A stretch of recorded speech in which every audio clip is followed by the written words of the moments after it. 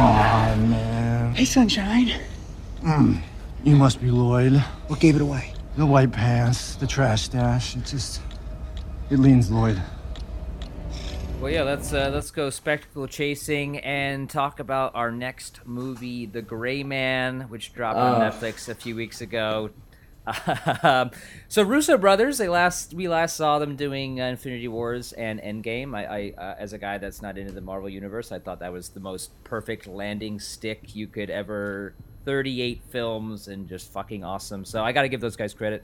Yep. And this is a movie of location title cards. Starring Ryan Gosling as Six. 007 was taken. And Chris Evans, among others. My girlfriend, Ana de Armas. Yeah, there's your girlfriend. Yeah. What do you think about this movie, man? Because I have a feeling you probably didn't like it. I had a lot of fun with it, although obviously I have, there's some nits to pick, and yeah, your mileage may vary on what parts you enjoyed and what not, but overall, what was your experience? Well, I don't have a lot of thoughts on this movie because this movie doesn't have a lot of thoughts for itself. Yeah. So, I think it's mindless fun with a capital M. It's free. The barrier of entry is very low. It's meant to basically be put on in the background while you're cooking dinner. I think you're really there. It gave me John Wick vibes. Yeah. Yes. In a couple different ways. First of all, the indestructible man.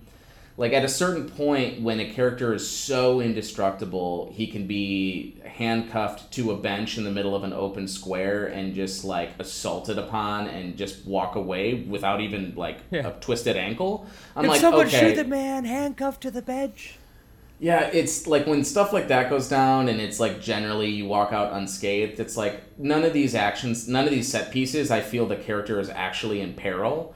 And so you start to get bored with it. But I think the reason why I say John Wick is you're really there for the fight choreography set pieces. Yeah, it's a very loose story set around how cool can we make this look, and it's like hardly any acting and more just stunt choreography. So with that, like, there's some great work being done. I think that there's some, it's worth it to watch just to kind of watch the rocking action.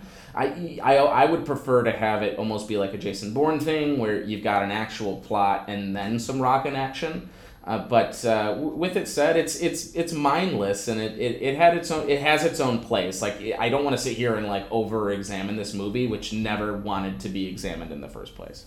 It's definitely Jason Bourne meets John Wick, more on the John Wick side of things, which almost like cartoony. But I actually really liked what Ryan Gosling and Chris Evans were doing, especially Chris Evans.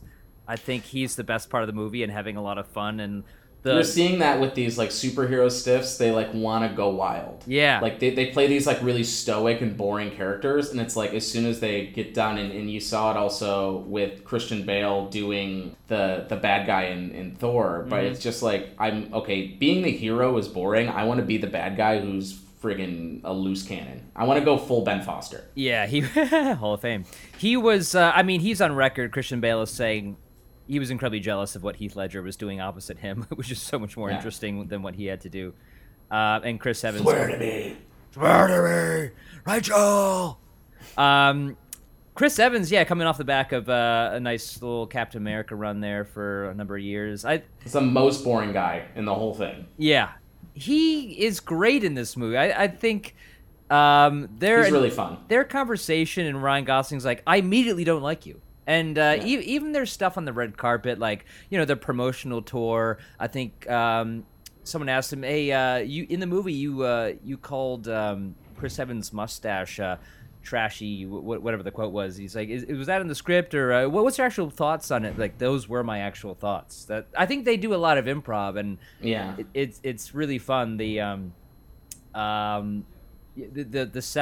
self-referential nature of their dialogue and their back. Yeah, he calls him Ken doll. Yeah, Ken doll. Yeah, that made me laugh. Actually, that was really fun.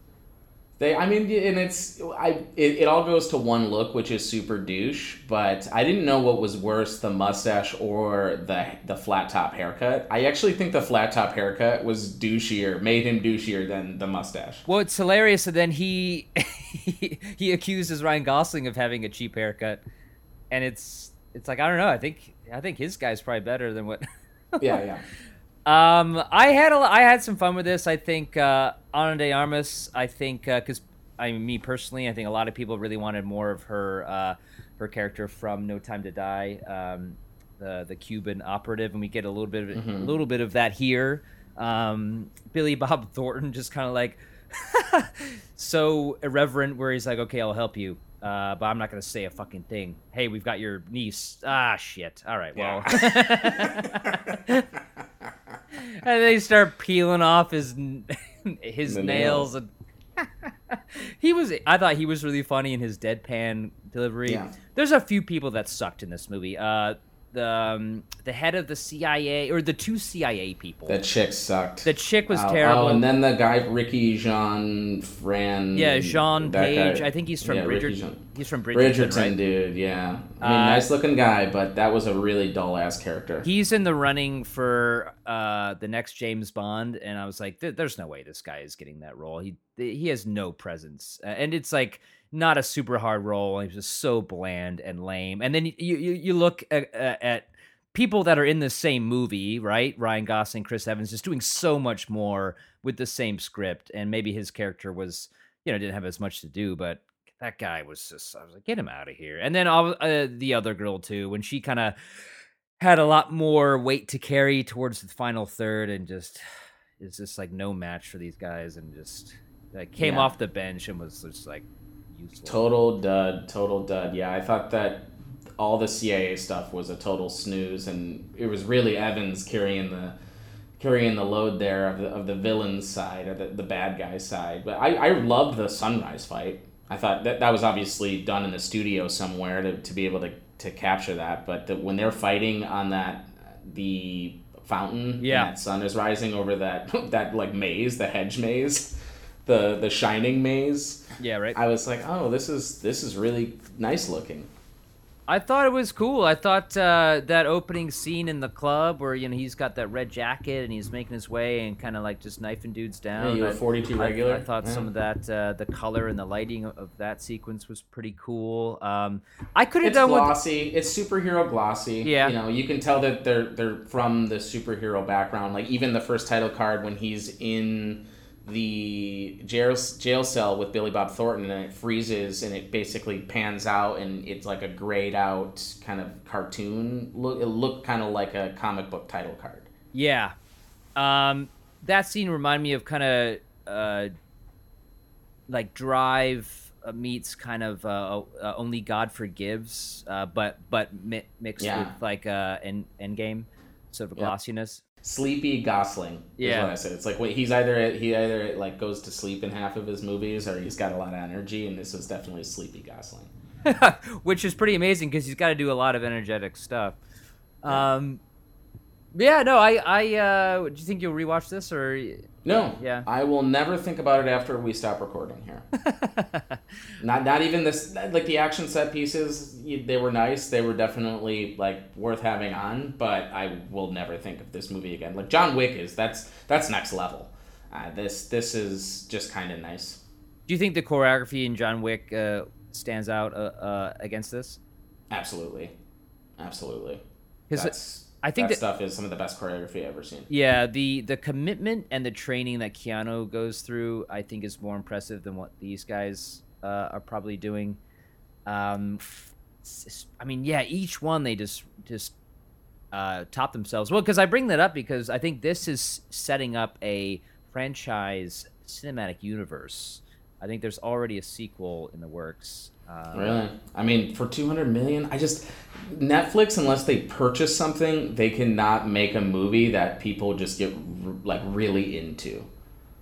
Yeah, I mean, what's been their even Don't Look Up? Like, they have things that are successful, but like really, no one's saying, "Hey, did you see Gray Man yet?" Like, no shit, I don't have a Netflix account. Should I buy one to watch it? Nobody. Can you imagine that conversation? Like, hey man, you gotta sign up for Netflix. The Gray Man.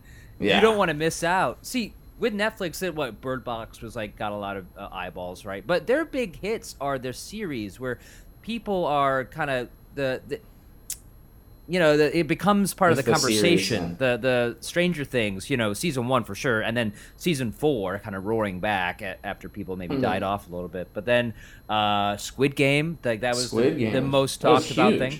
Yeah, massive, and that's because there's like enough of a runway where people see a few episodes, and then it kind of the freight train of conversation and internet Twitter mentions kind of rolls out, and then people feel like they're have FOMO, they're missing out on something. Whereas this, it's like maybe people watch it the first week, but there's something down the road. You know what I mean? I just don't know how they make their money back on these $200 million movies.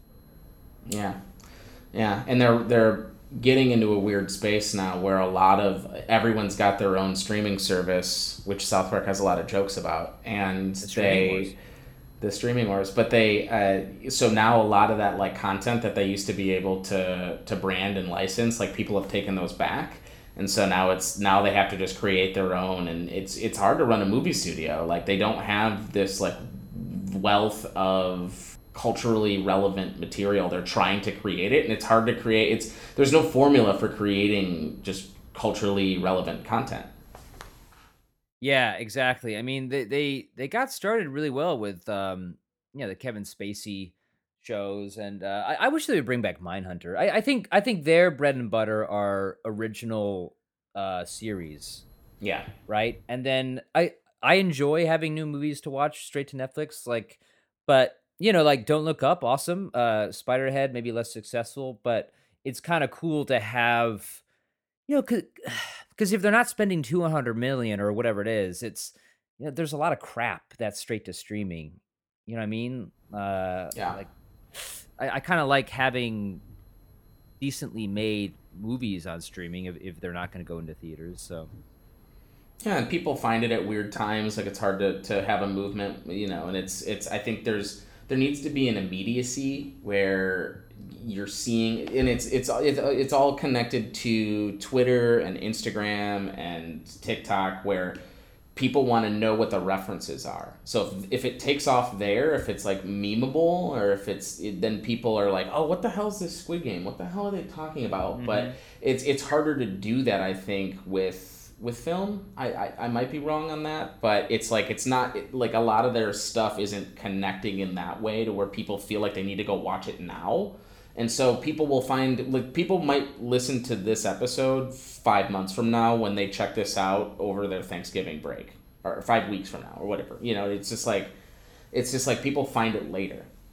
Yeah, I'm curious, like how many people are looking for big summer blockbusters at home? Yeah, because I don't know. I feel like there's people are kind of itching to get out. I think outdoor movie screenings, concerts in the park. It's like, yeah, this is their. You still have to have something to do with your friends or on a date night, or like you still need to go somewhere. So I don't know.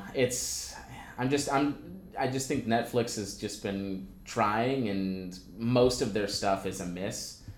This isn't. I don't really even know how to label this. Like I don't think it's gonna catch on. I don't think people are gonna be like super excited about it. I don't think people are gonna be recommending it a ton. When people talk about it, we're like, yeah, I watched Gray Man. Gosling, it was okay.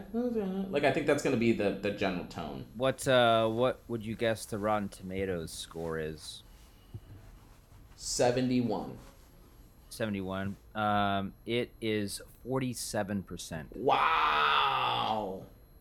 Audience score 91. 91. Well, there you go. The Gray Man has the star-studded outline of an entertaining action thriller, but it's filled with lukewarm leftovers from far better films.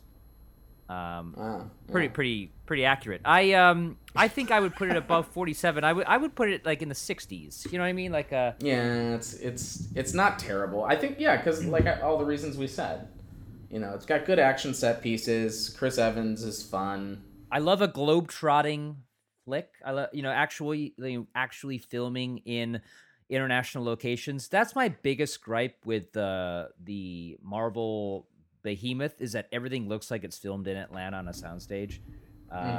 Like Winter Soldier, Civil War, everything just looks like it takes place in the same sort of city.